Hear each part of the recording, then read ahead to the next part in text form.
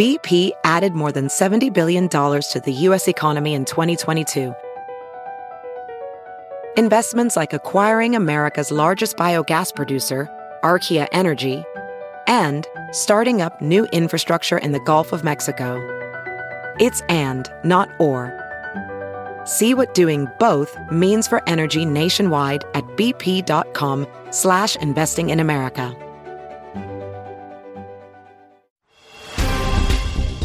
A new biography, Gilded Youth, turns the focus onto royal upbringings. Prince Harry and Meghan Markle are to be evicted from their UK home, and King Charles gets dragged into politics. I'm Jack Royston, Newsweek's chief royal correspondent, and this is Newsweek's Royal Report. Hello listeners, and welcome to the show, Tom Quinn. Your book, Gilded Youth, looks not just at royal children, but specifically at parenting styles. So, can you tell us a little bit about yourself and how you started on this project? Yes, well, my interest in the royals goes back to the 1980s when, quite by chance, I worked on a magazine which had a very old-fashioned office overlooking Windsor Great Park. And I met the Queen's gamekeeper at that time. And he was so fascinating. His wife looked after the corgis in their tiny cottage, which had been built specially in the grounds of Windsor Castle for this gamekeeper. When he retired, the Queen just built him a small house and his wife looked after the corgi. And it was all so interesting that I interviewed him for a magazine that I worked for at the time. And he said, as often happens with these things, he said, oh, you need to talk to, so he gave me the underkeeper's name, and I interviewed him. Then I interviewed some domestic servants, and I realized that when you talk to what used to be referred to as the below stairs staff, you found out really what was going on. So that's how I got interested. And then after doing a couple of books on various aspects of the royal family, I noticed that there was something very odd about the way that royal parents behave towards their children and the style of upbringing that the children experience. And the key thing that occurred to me before I started on this book was that in many ways, the way royal children are brought up hasn't changed much in 600 or 700 years. It's extraordinary how in the royal family, slow change it's glacial. It's so slow. And I just thought the way that they do it now is very damaging too. The way it's been done, especially over the last, say, 2 centuries, the Georgian period, the Victorian period, and the 20th century, so damaging. And yet they don't change the system. They don't change the way they do it. And it's impossible not to listen to you say that and kind of hear Prince Harry's voice ringing in the background with a lot of what he said in his book, but also in interviews over the past few years. Do you basically kind of agree with his take on royal upbringings that, you know, he talks about genetic pain? I think he kind of meant generational trauma, problems being passed down from one generation to the next.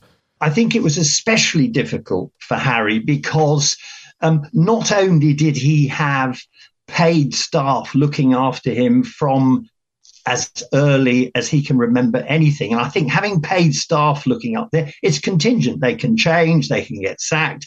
It's very difficult to make an emotional attachment. So he had that very typical royal upbringing, which I think is damaging. But then on top of that, with his mother dying at the age of 12, I think, you know, he was doubly damaged. And I think he's also aware, especially since meeting Meghan Markle, that actually there is this kind of, I mean, he described it as a sort of genetic damage, but it's actually, he's referring to the very thing that I'm referring to. And it's especially true if you're a spare, you know, the title of his book, because you get to be part of this family where you can't go and have your own career and your own life, or not very easily.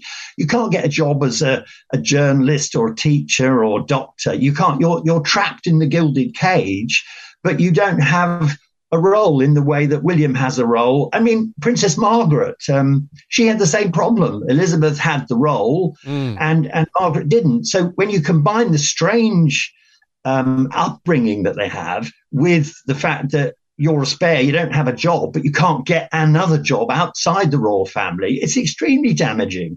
And I think also Harry suffered, as his brother did, from the fact that in many ways his parents' marriage was, in a sense, the last of the sort of dynastic. It was an arranged marriage, effectively. And that too was very damaging because these very unsuited people were pushed together for dynastic reasons. And the result was awful. So I think Harry's absolutely right. And a lot is obviously said about the impact of Diana's death on Prince Harry, especially psychologically. I mean, to you, it sounds like you think, though, that even while Diana was alive, there was perhaps something in the way that Harry was brought up that was perhaps traumatic. I think that's true. I mean, if you just take, for example, even before the divorce and then his mother's death, even before that, he was living in a world where Diana wanted him to be part of, going to McDonald's, wearing baseball hats, going to the cinema, doing all this stuff. And then he would go back to, he would be taken by Charles to Sandringham to shoot pheasants and wear tweed breeks. And in Scotland, he would be taken out to shoot red deer.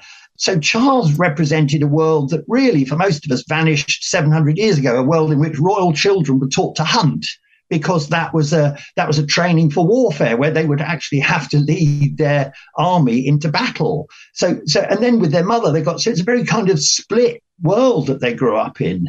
And I think also after the divorce, and the divorce came about because the marriage wasn't a love match at all. It was a dynastic. They were pushed together for dynastic reasons. After the divorce, it was even worse. That split, the hunting, shooting with and tweeds with Charles, and the modern world with Diana. And then on top of that, people think, Diana, I'm sure, was a very loving mother.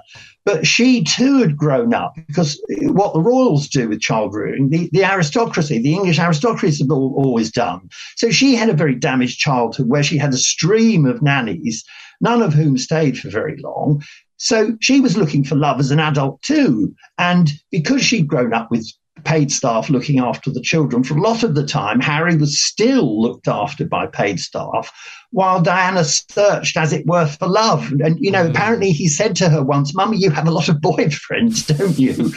Because he was aware that, she was living her life while he was being looked after by paid staff.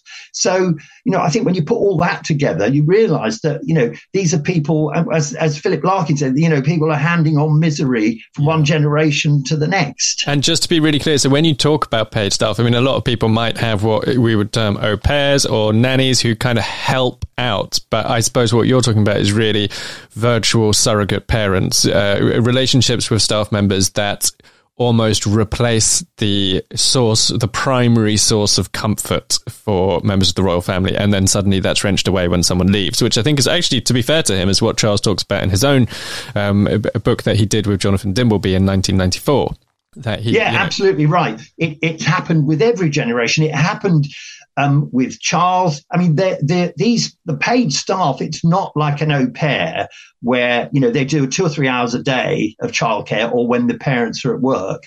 It's much more, if you take Charles and Anne and Edward and Andrew, each day they were taken to see their parents for half an hour. They were dressed formally, taken for half an hour, and then taken away again. And that was the system that Edward VIII and his brother had, Edward VII and his siblings. However far back you go, it was always that they had it's almost like having an audience. The children would have an audience with their parents, and the rest of the time they would have these paid staff. And some of the paid staff were completely mad. Diana, for example, tells a wonderful story of when she was with her father, and the nanny, one of a great string of nannies, which she complained bitterly about, came running into the room with a knife, attacked her father, and then shouted, to the river, and ran out of the house. Wow. So you've got these people. At the other end of the spectrum, though, interestingly, both Elizabeth I and Elizabeth II, they had nannies who became lifelong surrogate mothers. If you take Elizabeth II, someone called Bobo MacDonald, who looked after her from when she was about 3, was still living, was probably her closest friend 70, 80 years later. In fact, Elizabeth II looked after Bobo MacDonald while she was dying. She had her own set of apartments in Buckingham Palace. She wasn't allowed to do any work And so she stayed for the whole of Elizabeth's life. So I think that helped Elizabeth in a way that, but it was just luck that this woman happened to be prepared to devote her whole life and really was a surrogate mother where there was no danger that she would ever leave. Whereas Diana herself, someone like Edward VIII had a string of nannies, and they weren't lucky enough to have a Bobo MacDonald. So how important is somebody like Tiggy Legborg, now Tiggy Pettifer, in the lives of William and Harry, do you think? Well, I think Tiggy Legborg, she was pretty good. She was someone that was part of the family circle, and I think she was a very warm character. But the fact that she had a life, beyond, very clearly had a life away from them. She wasn't going to devote themselves in the same way that a mother would or a father. And I think, you're always aware of that. I think children are always aware. Someone said to me that in some senses, royal children have always been in care. And we know how damaging that is. By in care, I mean, like in foster homes or care homes. Wow. Because they don't have, even when there's a Tiggy Legborg or something, it's not the same as Bobo MacDonald, who never married, who never had her own children, whose whole life was devoted to Elizabeth II. It's not the same. She had her own life, as all these nannies do. So I think, however well it's done. I mean, now they all use Norland nannies. They always say the Norland age. It's the Eton of nanny training. So they're professionals. They're not people who are recommended by some other aristocrat. They are professionals, but it's still, you're going to know as you grow up that this is not your parent, however lovely they are. And, it can have other strange complications. For example, there was one of the nannies who looked after William and Harry when they were very young. Diana noticed that this particular nanny was becoming very, very popular with the two boys, and she began to feel that they preferred the nanny to her. So the nanny was sacked. Yeah. So, you're damned if you do and you're damned if you don't. Very tough indeed. And you mentioned how tough royal upbringings are on the spare, particularly. Do you think there is any solution to that problem? Or do you think that this will continue being a recurring feature for the next generation? I mean, we've got, Prince George right now growing up with Charlotte and Louis. Will they have a better time? I think the current youngest generation will have a better time. I think partly you can see it in the previous generation. Harry was allowed to make a love match, and William was allowed to make a love match. I mean, there's no question that the idea that a prince, like Harry, would have been allowed to marry, we know someone who'd been divorced, an American divorcee. Yes. I mean, that had echoes that frightened everyone in the royal family, except for the fact they knew that if it was a love match, they needed to try that, because what they tried before, where they pushed two people together because they were from the right background, they were suitably aristocratic or royal, that wasn't working. So there was that big shift.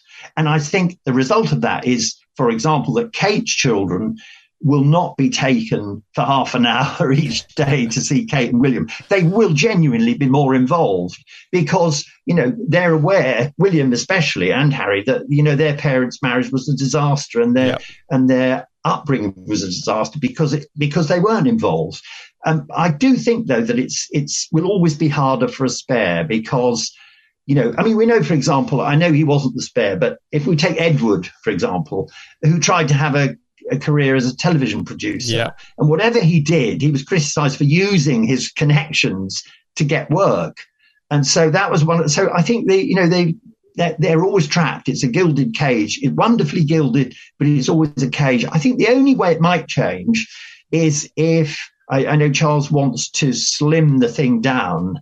And I think if he slimmed it down enough, it might be that, like the Queen of the Belgians, she goes round on her bicycle.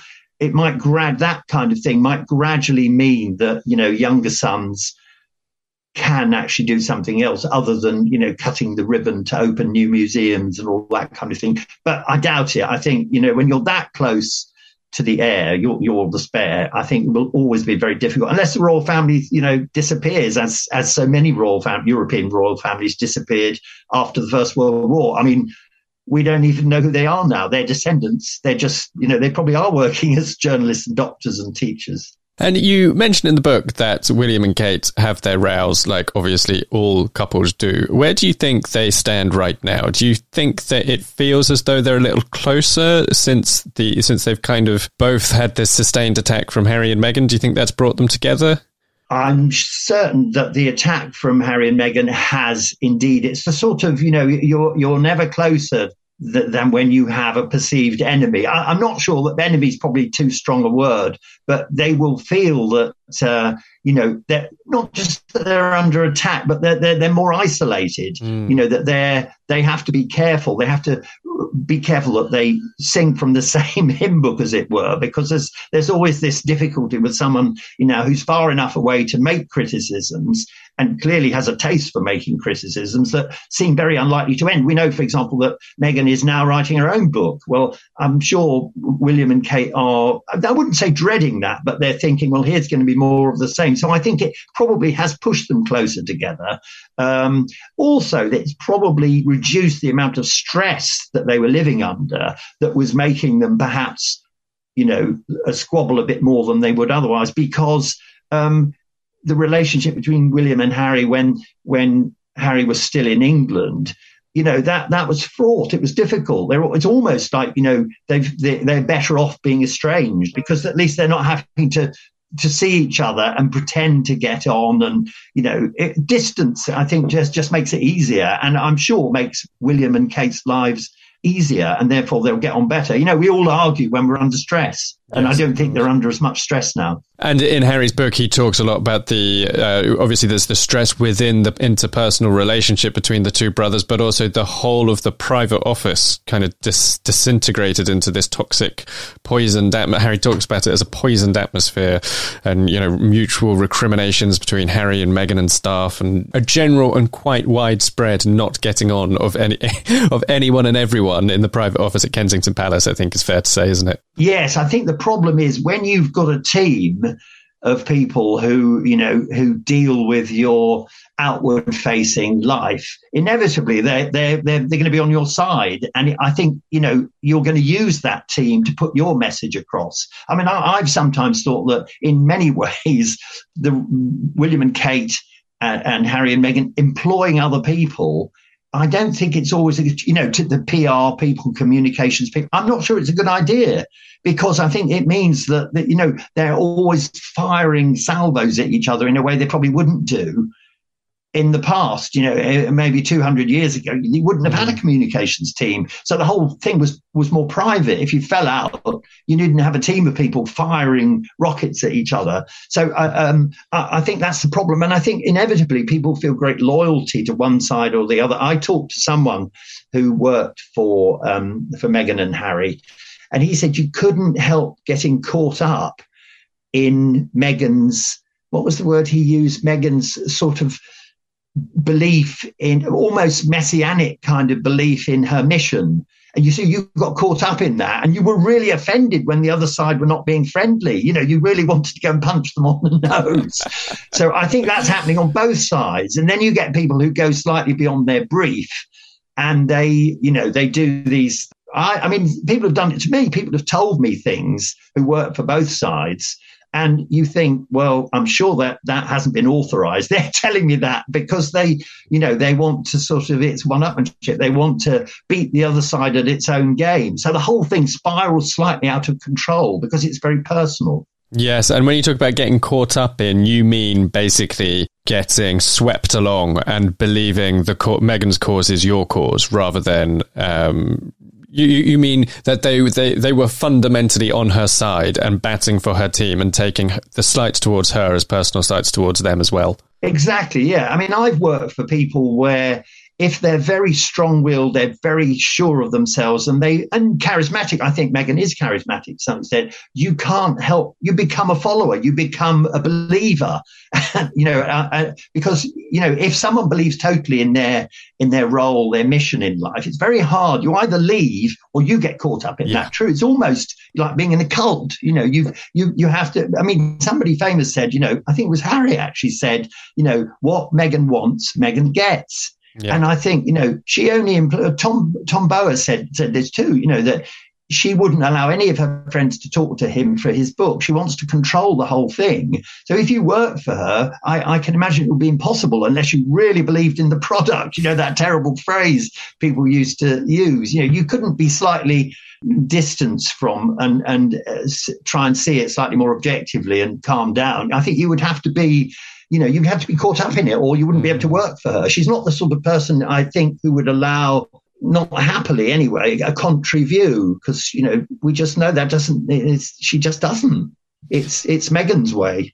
And you also talk in the book about Archie and Lily's fate, because obviously the book is about parenting and it's about children, and you talk about how ambitious Meghan is on behalf of Archie and Lily. So what do you think? Do you think we will ever see Archie and Lily grace the red carpet in Hollywood, star in films? Do you think they have a glittering media career ahead of them?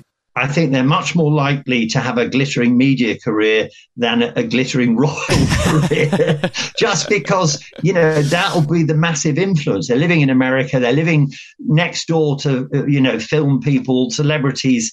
That'll be their world, and we know that from other film people. Their children might struggle a bit, but you always find that they're kind of involved at some level with Hollywood. They're friends of the children of other Hollywood stars. If that's where you grow up, that's what you take in. They're not over here stalking in the Highlands, shooting pheasants at Sandringham. That will be an alien thing for them, and I think it's extremely unlikely. From the people I've spoken to, who've agreed, it's very unlikely that they'll suddenly come back and take part in the sort of activities that younger royals take part in over here. They're going to be American through and through, but I think that's the way Meghan wants it. And understandably, I know she, apart from thinking that she would be living in Windsor Castle, when she was first given a cottage in the grounds of Kensington Palace, she was so offended by that, deeply offended. And even Frogmore, which she thought would be better, she thought it was sort of a wasteland. There was nobody there. There were no shops. I don't know if if you've ever been to, I've been in the grounds of Windsor. It's lovely if you like the damp, grey English countryside. That's not Meghan's thing. So I think the children, they will be fully Meghanized. Harry's influence will be, I think, relatively minor because he's a lost soul. Mm. And do you think they'll have any relationship with their cousins, i.e. George, Charlotte and Louis? No, I think a minimal relationship with their cousins, because unless their parents can repair their relationship, it will be very difficult for the children. How will the children do it? I can imagine, one of them might, when they're older, they might reach out and think, we really need to do something about this. But if they're in the, when they get a bit older, become teenagers or young, a bit older in their 20s, I think if they're constantly under the media spotlight, it will be very difficult for them, because everyone will comment on it. It will be, if they suddenly meet up, the press will get hold of it and make a big thing of it. And, they'll be back to square one. I think too, they're bound to inherit Meghan's loathing of the press. Because, how can the influences of your parents are paramount, especially in these early years. I can't see that she'll be able to, give them a more objective view, either of the press, of their lives, of their cousins. I think it'll be siege mentality. We're okay here, but don't go back to England. It's terrible there. The press will tear you apart. Now, I have one more question before we're going to take a break. So we have heard a lot from Harry of him comparing himself to Diana, comparing Meghan to Diana. We've had this narrative for years and years that both William and Harry are walking in Diana's footsteps. More recently, if you look at Harry's kind of popularity in both Britain and America, the aftermath of Oprah and of Spare kind of almost looks more like the trajectory of Charles's career in the 1990s. Who do you see Harry as more closely aligned with?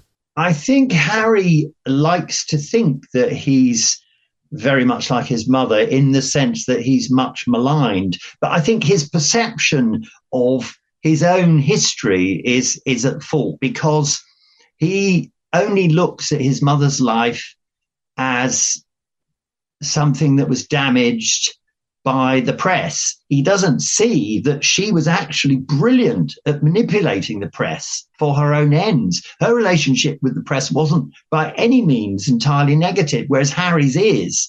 And I think that's because, God forgive me for saying, I think his mother was actually far more shrewd than Harry. You know, Harry's picked up the Meghan thing about complaining all the time. He simply, you know, he complains about this instead of thinking, well, how can I, you know, it's the classic example. It's a bit like if you get monstered by the tabloids over here. A friend of mine was monstered. So every morning there were journalists around the house all the time. So instead of throwing things out of the window at them or turning a hose on them, he made them tea and cake and took it out to them. He developed a really good relationship with them, and they wrote really nice things about him. Now, Harry is at the stage where he's throwing rocks at them and playing the hose on them, whereas he should make them tea. And that's what his mother did. So I don't think he's as much like his mother as he likes to think, or if he is, it's just one side. Whereas William, on the other hand, I think actually William reminds me more and more of his mother, because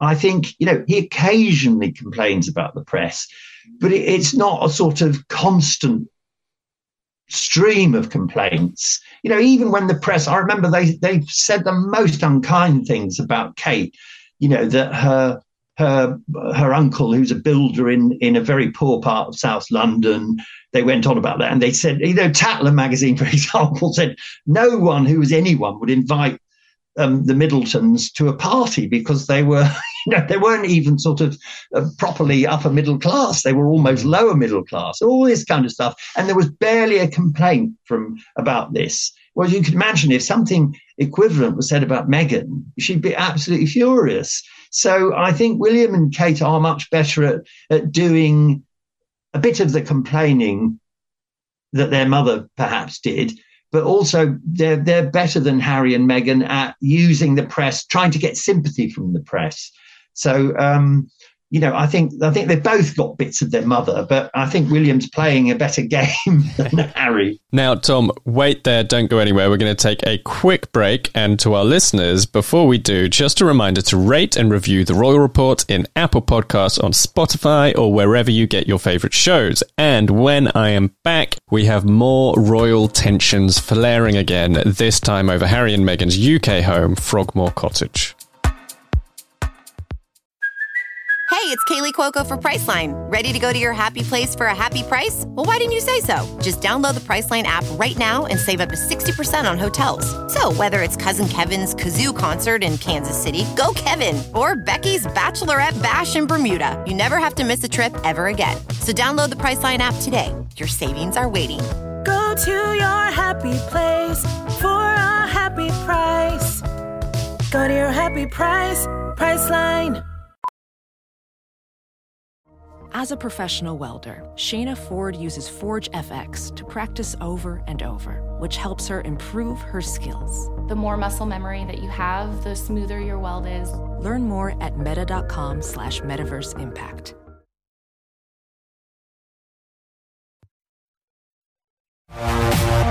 Hello everyone and welcome back to the show. Now, Harry and Meghan have had a UK home in Windsor since 2019. It's called Frogmore Cottage. There was about $3.2 million of public money spent renovating it, turning it from accommodation for staff into a family home with a nursery for Archie and all the trimmings. Harry and Meghan repaid that money, so they've invested substantial amounts of their own money in it. However, we now hear via reports in The Sun that Charles is going to evict them by as soon as early summer. And it may well be given to Prince Andrew, of all people. So, this obviously is going to have huge ramifications for Harry and Meghan, because it's not just a home. What they got at Frogmore Cottage was round-the-clock security. Frogmore Cottage was in Windsor Home Park, so it's on the grounds of the Royal Estate in Windsor, in the shadow of Windsor Castle. So you're talking armed police, you're talking, you know, all the kind of what might be termed defensive architecture of, you know, high fences and difficult to operate drones, specific laws designed to allow the police to actually arrest trespassers, which is not always possible in Britain because in some contexts it's considered a civil offence. If they lose all that, it will be much harder for them to come to Britain. They will have to work out where they're going to stay.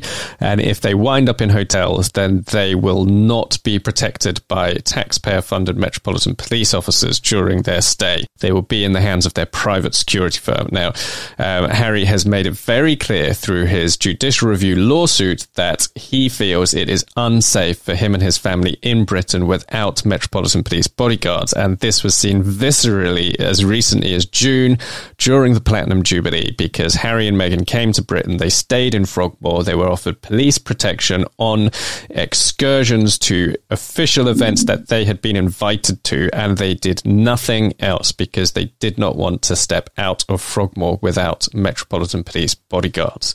So that is where the current situation is. Now, Tom, what do you think about all this? You mentioned, of course, in your book that Meghan wanted to, she thought that she was going to be living in Windsor Castle, and was not necessarily impressed with some of the accommodation that they had in Britain.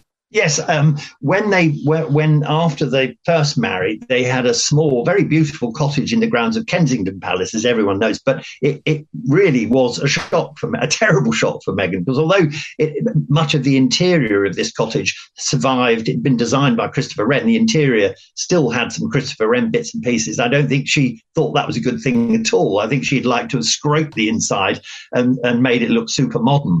So that was the first disappointment, because, as you say, she had thought that she would be living in Windsor Castle. And then I think moving to Frogmore Cottage, I mean, we say cottage, it's actually a big house by most people's standards. It's no cottage, certainly considerably bigger than the cottage they had in the grounds of Kensington Palace. But I think this business of evicting them is a very strong word. But I think Charles is really trying to send a signal, because that house, it cost a lot of money, even though Harry paid for the refurbishment, but it's just sitting empty most of the time, and I think it's Charles saying, well, look, we're not just going to keep this for when even though it's yours, it just doesn't look very good. And in a way, I think this is Charles getting not quite his revenge, but it's a sort of slap on the wrist for his wayward son, because Harry really is, Charles is very upset by all the things that Harry has said in his book and in the Oprah interview. And I think this is Charles' way of saying, well, look, we're not going to sit here and just accept everything, and you can come back and live in this house whenever you like. So, he's got one eye on telling off Harry, and there's another part of him. I think he feels it will appeal to the British public, because the perception in the UK, I think, is that Harry's a bit of a spoilt brat. And, this is Charles's way of saying to the British public, look, we don't want the damage to the royal family's image that Harry is causing. So I'm going to sort of slap him down, and I think Charles will be praised for it, for not continually indulging this child who keeps biting the hand that feeds him. And what do you think this means for Harry and Meghan's relationship with Britain? Do you think we will still see them come to Britain, or do you think that without Frogmore as a base, they just simply won't come to the UK at all? I think they simply won't come. No, I mean, they'll come for the coronation, probably.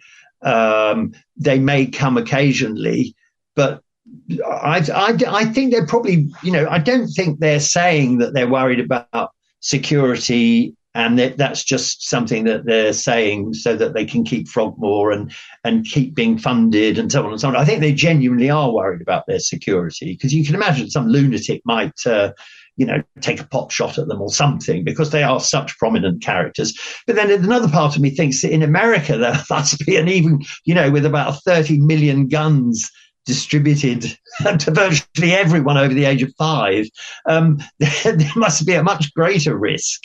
So I think, to go back to your question, I don't think they'll come that often. I mean, and I think that Charles's decision is almost a recognition of that fact. It's a bit like, when Edward VIII went to live in France, he was kind of hoping that he'd be offered a rather special role, and nothing happened. So, he came back to the UK less and less and less.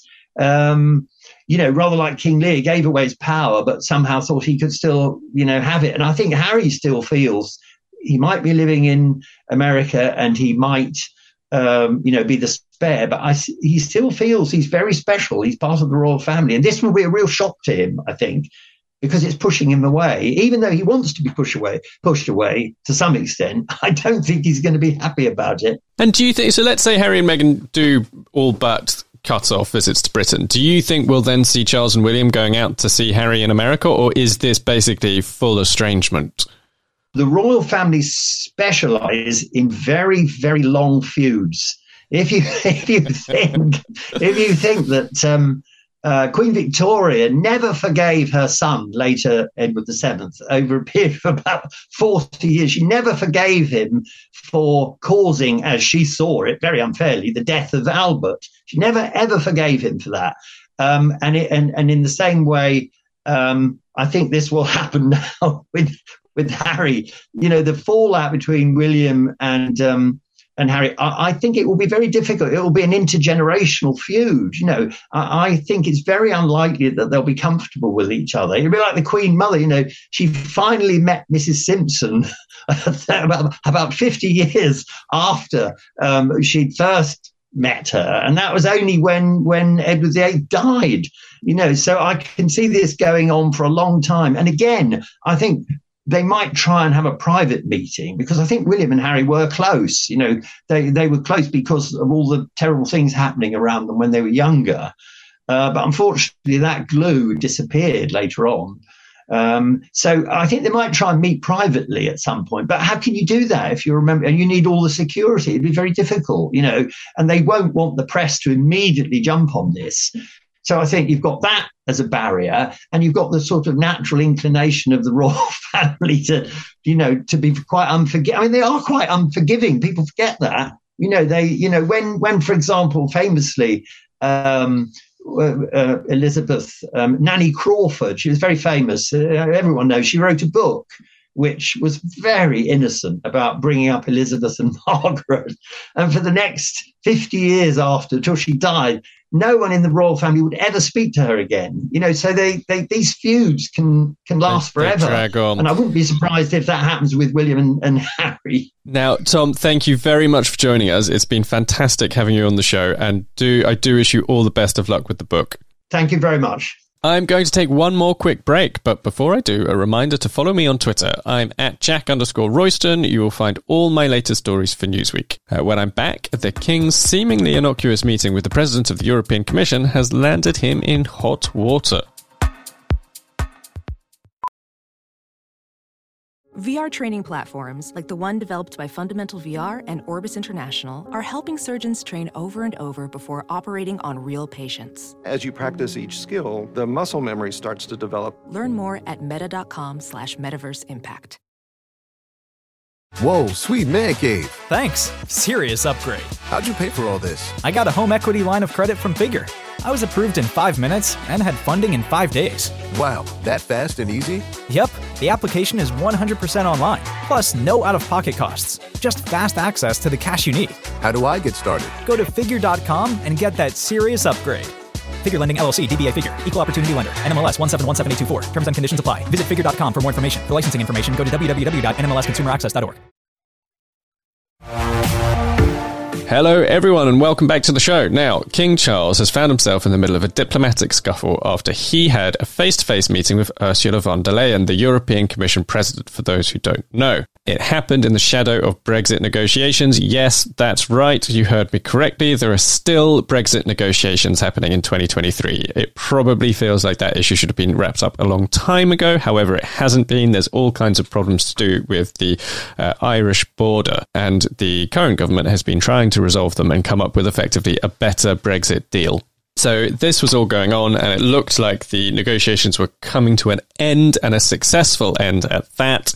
And a meeting was scheduled between Charles and von der Leyen, and it was originally going to happen over the weekend, and then it got pushed back to Monday, at which point it went ahead. Now, why is this controversial? It probably sounds quite routine. She's a visiting diplomat. That's the kind of thing that royals do. However, there is some opposition in Britain to the deal, from specifically a Irish political party, the DUP. It's a unionist party, so kind of pro-union with the United Kingdom, and also separately among the kind of Brexiteer factions within the Conservative Party, who are all pro-monarchy and felt that Charles was being used almost as a human shield to kind of force them to back Rishi Sunak's Brexit deal. Now, more kind of in the weeds of British politics, but their man was obviously Boris Johnson. He was the one who said he was going to get Brexit done. They have a little bit of opposition to what Rishi Sunak's now doing. But for our purposes, the more interesting aspect of it is just what this means for Charles. Now, everybody anticipated that King Charles's era might be defined by this question of whether he was too political and whether he would be able to keep his own political opinions about the world private. Now, this is probably, in all honesty, not a case of Charles's political ideology or values bubbling up over the surface. It is perhaps more a case of the government of the day kind of shoehorning him into a situation that was just slightly too controversial for a monarch to take part in. What it means, though, is that there is now greater pressure, I think, on Charles's relationship with government and relationship with the Prime Minister, particularly because there has been a bit of blame and counter-blame between the palace and the Foreign Office in terms of who actually takes responsibility for the fact this meeting went ahead. The palace have said that they acted on the advice of government, and the government have said that effectively it was always Charles's decision in the end. The government may wish to think through that carefully, however, because from Charles's point of view, he is going to have to think very carefully about all the advice they give him. So if Rishi Sunak wants Charles to take his advice in future, he may perhaps want to take slightly more responsibility than has been taken so far. And for the king, I think he'll get away with it on this occasion. I don't think anybody will hold it against him, not least of all because the DUP and the Brexit wing of the Conservative Party are both very kind of pro-monarchy constituencies of people, and therefore they will tend to blame the government rather than blaming Charles. But if you roll a dice once, you may well roll a 6. But if you roll that dice over and over and over again, then you are going to roll a 1 eventually. And so for Charles, I think he just needs to make sure that he isn't repeatedly getting put in politically explosive situations from here on out. And that is it for this episode of The Royal Report. Be sure to join me every week when I visit the latest royal headlines, embark on some royal deep dives, and riff on all things royal. Until next time, I'm Jack Royston. Thanks for listening, everyone, and a curtsy to you all.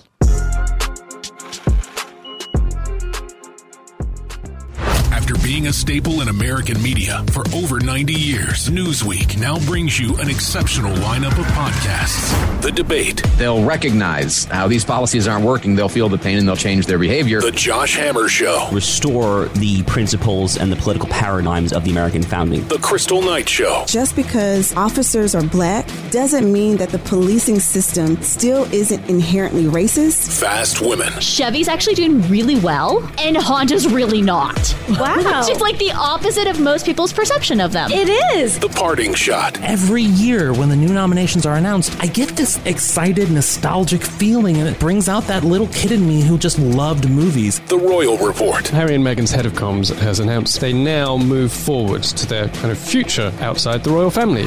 Newsweek Podcasts. New episodes drop weekly. Download or listen now at newsweek.com or wherever you get your podcasts.